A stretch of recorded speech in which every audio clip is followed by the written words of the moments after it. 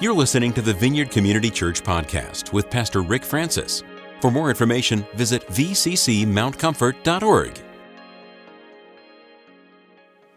As we begin our first Advent message, the power of hope. We had some technical difficulties. Otherwise, you'd be watching a film clip right now. But there was when I saw the power of hope and I saw the little Advent series, and if you haven't received one of the Advent devotionals in breaking, here we go. Linda's got hers right here. We have those. You should have gotten one as you came in today. If you didn't, we want to make sure you get one of those. When I first saw that, I remember a time when I was in the movie theater and the Lord spoke. Now, for some of you, that might be hard to imagine that the Lord speaks in movie theaters. Some of you know that He's spoken to you over and over and over and over and over again in the movie theater. And I remember watching The Hunger Games. My wife had to walk out on it because she couldn't stand the thought of the children and the tributes and all the activity. If you haven't seen it, don't worry about it. But there's a point in the Hunger Games where kind of the evil President Snow is talking with the game maker about why they have the Hunger Games. And as he's talking to him about why they have it, he says this powerful, powerful statement. He says, the only thing that's greater than fear, and that's what he used to control all the districts, was fear. Fear, fear, fear. The only thing that's greater than fear is hope. Is hope. And just everybody go, ooh. Okay, you just saw the video clip, and that just really impressed you, and you were just really amazed with that.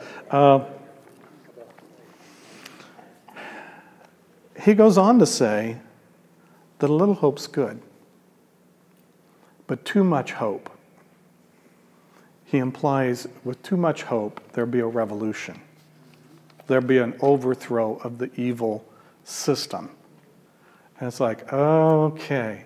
So as I look at the power of hope, the first Sunday of Advent, I want to go to the Scriptures, and if you have your Bibles, just hold on to them, your devices, unless it's in the Passion Translation. If you have the Passion Translation, you're in luck. You can go to 1 Peter chapter 1. We'll look at the first 6 verses. If you don't, look at the screen. They've entitled it Triumphant Hope. And we want hope that triumphs. Yes. From Peter, an apostle of Jesus, the anointed one, to the chosen ones who have been scattered abroad like seed into the nations living as refugees, to those living in Pontus, Galatia, Cappadocia, and throughout the Roman provinces of Asia and Bithynia. You are not forgotten. That's why I love the Passion Translation. You're not forgotten, for you have been chosen and destined by Father God. The Holy Spirit has set you apart to be holy ones, God's holy ones, obedient followers of Jesus Christ who have been gloriously sprinkled with His blood. May God's delightful grace and peace cascade over you many times over. Celebrate with praises the God and Father of our Lord Jesus Christ, who has shown us His extravagant mercy. For His fountain of mercy has given us new life. For we are reborn, experiencing a living, energetic hope through the resurrection of Jesus Christ from the dead. We are reborn into a perfect inheritance that can never perish, never be defiled, and never diminish. It is promised and preserved forever in the heavenly realm for you.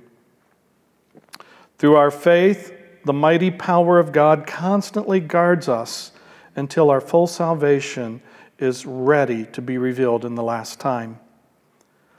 May the thought of this cause you to jump for joy. even though lately you have had to put up with grief of many trials. Father, thank you for your word. We invite you, Holy Spirit, to come and take that which is written and make it alive. Move into our minds, our souls, our spirit, and bring your fullness to bear. For we ask it in Jesus' name. Thine Almighty. Amen. Amen.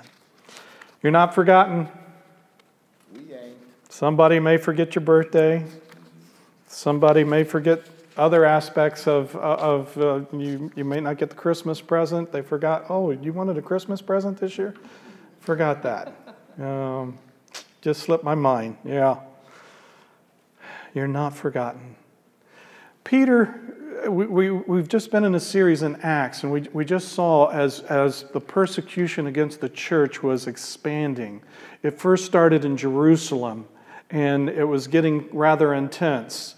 The apostles stayed in Jerusalem. Other believers scattered into the surrounding regions. And in those areas, we find that they were sharing the gospel, and more Jews were coming into faith and favor. And then we saw as it continued on, with another level of persecution, they for the first time took the gospel message and took it outside of the nation of Israel, outside of the Jewish people. And they took it to the Gentiles, to the Greeks, and they responded. And they saw that the love of God for all mankind was being manifested. This was a revelation. It was taking them to another level of understanding how deeply God loves everyone on the earth. He loves every one of us. And every one of us is not forgotten. He knows us. He desires to have relationship with us. And so he does all sorts of crazy things, like maybe somehow get you into this room on this day at this time, just so that you can hear how much he loves you and that he hasn't forgotten you. He knows you because he created you. No sweat. He doesn't know you because he's observed you the way the evil one does. In the kingdom of darkness, the only thing that they can gather is the data that they witness and observe over human history for all these years. But personally about you, what your tendencies and processes are. But the Lord knows you inside and out. He knows every aspect of you. You are not forgotten. So the persecution has taken place. And matter of fact, it was getting so intense in Jerusalem that he had the Apostle James put to death by the sword, and then went and arrested Peter. And so now Peter is in arrest, and he's in the jail, and he's got 16 prisoners guarding him, and he gets an angelic breakout. I like that. If you were doing hard time, and you knew that there was going to be this mock trial, and they were going to put you to death the next day, would you welcome an angel to come and bail you out? Not with money, no, but with the power that comes from on high. The chains fell off, the doors opened, the prisoners didn't wake up, and they got out. And so this is the one who's writing this letter to the church. He understands that persecution is happening. Even at the very end of it, he says, and some of you, you have the grief of the trials that you're facing right now. So he's not in Pollyanna Christianity of just saying, I love Jesus and everything's wonderful and all. No, he understands that there's still a war going on, even though the power of the evil one was decisively defeated through the birth, life, death, and resurrection and ascension of the Lord Jesus. The final climax is in his return. But now we don't have to live in fear. We don't have to live in fear, and that's what we're going to look at today. Because the only thing that is greater than fear is hope. Right on. So you've been chosen, destined by Father God, and this is what the Holy Spirit has done. The Father has chosen you. He's created you. In Christ Jesus, you are now born to eternal life. And now you are set apart to be his holy ones. Obedient followers of Jesus. Ooh. How's your obedience going these days? Anybody struggling with obedience? No. Anybody finding obedience just a piece of cake? Yeah, let's obey. Let's just obey the Lord. Yeah. You know, when you look at obedience, there's all sorts of things that you can be obedient to. You can be obedient to the rules, to the laws. You can be obedient to religious tradition, or you can be obedient to the living God. Now, here's what I find. If I choose to be obedient to the living God, everything else is kind of taken care of. It really is. When I am really close and the Holy Spirit and I are in sweet fellowship and the Lord and we're just having a good time, all that, I can be in my car and drive the speed limit. That is supernatural, folks. That is amazing. When you think of the laws of the land and living in obedience to the laws of the land, you know, sometimes you have to use your external, and you got to make yourself, you know, obey. Okay, I'm not supposed to cheat, so I won't cheat. Okay, I'm not supposed to speed, so I won't speed. I'm not supposed, and you got all the not supposed to type of stuff, and you really, really knuckle down to try to do that. How's that work for you? Man, it doesn't seem how much soul power we try to muster up to be obedient. It never works. It may work for a little while. It may work for a season, but does it work consistently? What's the key to being the obedient ones? It's the presence of the Holy Spirit. As His Holy Spirit indwells within us, then we're not just relating to God from our head, our mind, and we're going to make sure that we keep the 10 Commandments. We're going to make sure that we, do this and do that, and we're going to obey. But when the Holy Spirit comes inside, He does something. And I love the way Chuck put it when he was talking to us just a little while ago. We've come out of out of darkness into light when we receive Jesus Christ. We're born again, and it's a new birth. But as we grow, we're constantly in a state of transforming. It's metamorphosis. It's like we're changing. The problem is some of us, we change one bit. We get level 1 change, and we think that's all I need. That's good enough. And when you're at level 1 change, guess what? Being obedient is almost impossible. You can't be obedient at level 1. You've got to continue to be transformed. Now, here's the dynamic that I've got to be aware of today. The Holy Spirit wants to encourage every heart here with a passion and a desire to know that you're loved, you're accepted, that the Father is pleased with you, and that you are not on your own, but with Him. The whole thing comes in relationship with Him that you get to the place. Ever-increasing glory, from glory to glory. You continue to change. You continue to develop step by step. As you hear this and as we go, the enemy's going to say, okay, I'm going to take a good advantage today and make sure they misunderstood what the bald guy's trying to say. and so he's going to say, you don't measure up. If you were a better Christian, you would be obedient. Right on. And so he'll use guilt, shame, condemnation. If you're feeling guilt, shame, condemnation, it's not coming from God. If you're feeling a little uncomfortable because the Holy Spirit's kind of convicting, He's kind of wanting to bring something to the forefront, He only does that because somehow that's hindering your intimacy with God. That's hindering the relationship that He wants you to have. And so if that's happening, just say, oh, show me exactly where I'm stuck, where I don't know how to get across the obstacle that's in front of me. Come, Holy Spirit, show me what to do, how to appropriate so that I can continue. So you're not forgotten. You've been chosen. You're destined by the Father. You're destined for glory. You're destined to become glorious ones, obedient ones. Not because you suppress and repress, but because you've released and you're free and you're flowing and you are you for the first time. Here's what I find. A lot of times what we think is us isn't us. It's the us that has grown up in a fallen, sinful world environment.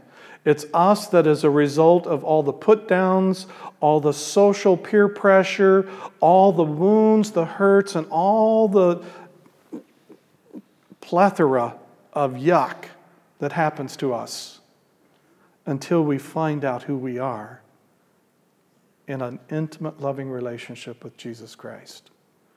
And when we're born again and rebirth, then we start to understand who we are. But just like a little baby, they don't understand instantly all that they are. They just know that they're loved and they're comforted, and if they cry, they get attention, and if their diaper needs changed, it gets changed, and all the love that goes in the care. And so we're really, really careful about someone who's just come into that. What we know is that an innocent little baby that gets born into this world is born into an environment, inasmuch as it's controlled by the king of darkness. He wants to kill. He wants to harm. He wants to destroy everything that causes us to be connected to our Creator, to our Lord, to our Savior, to our bridegroom, because we're the bride of Christ. Right on. And so he hates that. He's hoping that we'll go out and somehow two-time Jesus, and Jesus will get so sick of us that he will say, the engagement's over, I'm not going to marry you, I'm going to go find another planet. No. His love is eternal. And as much as the evil one wants to bring distance between us and him, the power of the Holy Spirit is much greater and will continue to draw us to him. I just find it incredible that when we're not even interested in spiritual things, we're not even interested in Jesus and his kingdom, we're not even interested, he still keeps drawing us and still keeps pursuing us. He never stops. He never stops. He will not violate our free will. And this morning we have a chance to exercise our free will to move closer to him in relationship. He will not violate our free will. We can go to our death rejecting Jesus. We can. And his love. And I pray that doesn't happen to anyone. To anyone. But it's a possibility. It's not because he's a punishing God that's ready to zap you. It's because we're rebellious children that's become part of the kingdom of rebellion. Because the evil one has been rebelling against God since he was thrown out of heaven. Satan. And so as Lucifer goes from the head worship leader in heaven to becoming Satan, the adversary, from being a bearer of light to being an adversary, he's against every one of us. And he wants to bring as much confusion. He wants to make good look bad and bad look good. He wants up look down and down look up. He wants to pervert and twist everything that is possible to twist and pervert.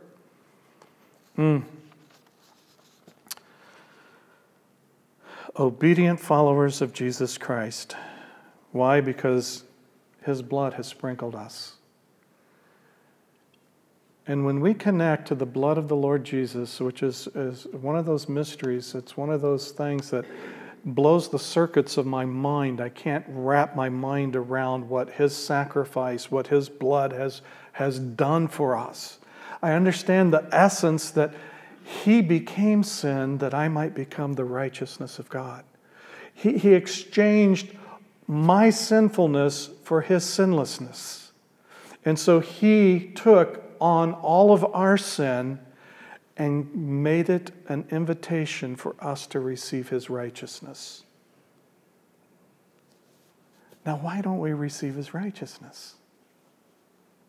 Because we have an adversary that makes it look like if we receive his righteousness that we're taking a shortcut. And by golly, in America, we're going to raise ourselves up by our own bootstraps. We're going to earn it. We're going to do it the old American way. Oh, yeah. You know, we're going to deserve it. No, never going to work that way, folks. If we could get a revelation of how rebellious we are at the core of our beings, we would puke. We would just, ugh. It would be too much for us to see because of the rebelliousness. We are lawbreakers. We rebel until we've come to Jesus. And then when we come to Jesus, we have an opportunity to obey. It's the only way. It's because of the blood, the sprinkling of the blood of his presence. And as his blood comes upon us, we have now an opportunity. You're always going to have two choices. You can either obey or disobey. You can either submit or you can rebel. There's always going to be, God will never take it away because he's not going to make us puppets. This is a love relationship, and what we know about love is we don't really call it love when someone has to love us, because if they don't, we're going to shoot them. It just doesn't work. It's always a choice.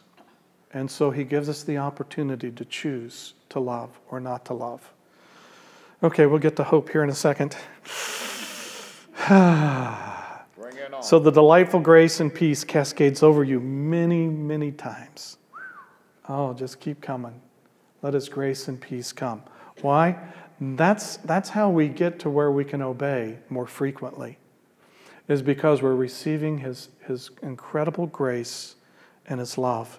His mercy, it just keeps coming. Grace and peace, grace and peace. And then when we're recipients of his grace and peace, we can't help but praise him. And it brings us to a point of celebration, of celebrating him with praise. Why? He's shown us extravagant mercy. And I love the Passion. It says there's a fountain of mercy. The fountains of mercy that bubble up for us. Wow. It's given us new life, and we're reborn. We're reborn. Oh, yeah. We're reborn to a living hope. Oh, yeah. We're reborn to a living hope through the resurrection of Jesus Christ from the dead. That's big. We're reborn to a living hope. Paul says in 1 Corinthians 13, now these three remain, faith, hope, and love, but the greatest is love. We're going to get to love on the fourth Sunday of Advent. Right on. But today we're on hope. Hope. And we find that hope is something that gets birthed within us, and we don't even know where it came from. It's like, how did this happen? You know, hope was there before you were aware that hope was there. But as you said yes to Jesus, hope then comes forth. It starts to make an appearance, and it goes from one level in your life to another, and it becomes a living entity. It's a hope that is built on faith. I was just thinking, expectation brings hope. Well, hope births expectation. It's which comes first, the chicken or the egg? You know, the Lord puts the hope in, and now we have an expectation of relationship. And as we move on that expectation, believing that he's there, we have it in one of our worship songs when we say, you don't have to come, but you always do. You know, every time I pursue and I look for you, you show up. And so now I have an expectation, because you've put something of hope inside of me that causes me to step forth and believe that you're going to come. And then when you come, that just fills my hope. That just fills my soul, that fills my body, that fills my spirit. And so tomorrow, when I wake up, I have an expectation that you are going to be there with me. Why?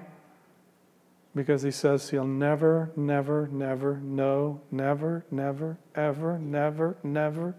I think in the Hebrew there's a 7-compound negative. I'll never leave you nor forsake you. He's never going to abandon us. No way. Never going to abandon us. And so he goes and he pursues us. I love it. So when we realize that, man, that the living hope becomes real and it continues to grow and it has a life that just continues to increase and develop from faith, hope, and love. Those three working simultaneously inside of us, and hope just fills us with great, great, great joy. We're reborn into a perfect inheritance. Anybody know that, when your parents or grandparents die, you're going to be sitting on easy street? I mean, you're looking forward to an incredible inheritance. You just know. It's amazing how that license plate, as you see, has been popular, the bumper sticker, I'm spitting my children's inheritance as they're driving the Lexus or the Mercedes or whatever. Yeah, it's interesting. But here is something for us that we have a perfect inheritance. This is incredible. It will never perish. It will never be defiled. I think that's some of the fear of some folks is they see that their offspring are not very responsible, and what they've worked hard for and what they've honored God with, and they're afraid that if they give it as an inheritance to kids who don't have relationship with the Lord, that they're just going to use the money and buy drugs and do whatever. Our inheritance will never be defiled. Wow. Now you think about that. Our inheritance that Jesus has for us in heaven is never going to be defiled. So if we want to participate with it, we better start realizing what his heart and purpose is for those resources in heaven to be used on the earth today. They're not used to make us selfish and egocentric and wasteful, but they have purpose. And I think that's one of the reasons why we as believers have not been able to access our inheritance in heaven, because we haven't grown up to the place that we know how to be responsible with the true spiritual riches of the kingdom. But we're growing, aren't we? We're growing. We're experiencing more of the tangible inheritance on earth now as it is in heaven. It'll never diminish. You don't have to worry about it running out. It's beyond a trust fund that has only so much money in it. This is infinite. You never have to worry about it diminishing. There's always going to be enough. It is promised and preserved forever in the heavenly realm. Got a little ahead of myself, but that's the thing. It's a promise from God. It's preserved in the heavenly realm. Now here's where I want to encourage us, and I got to be mindful when my time is. Just because it's in the heavenly realms, a lot of us think that, well, I won't get it till I get to heaven. Not. It's in the heavenly realm because there it cannot be, it can't be defiled. It's there. But it's intended for you to appropriate for today.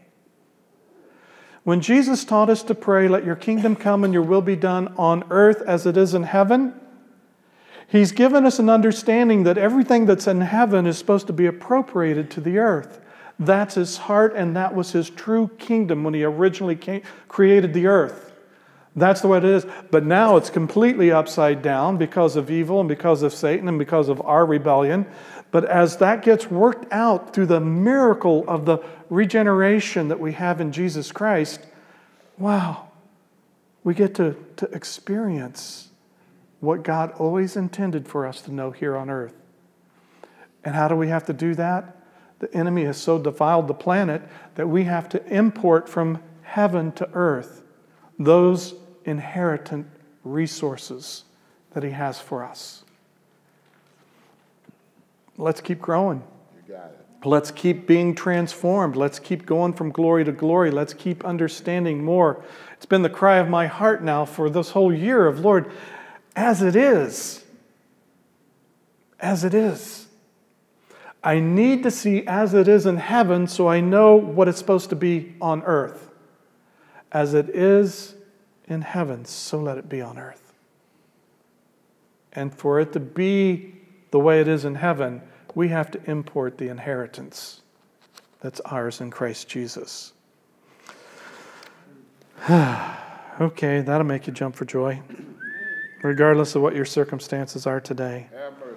So Peter is in the midst of the persecution in Jerusalem. He understands that we're going through all sorts of grief and trials in this life and this reality on planet Earth. He tells us that we're not forgotten. He tells us that we're chosen, that we have a destiny by God the Father.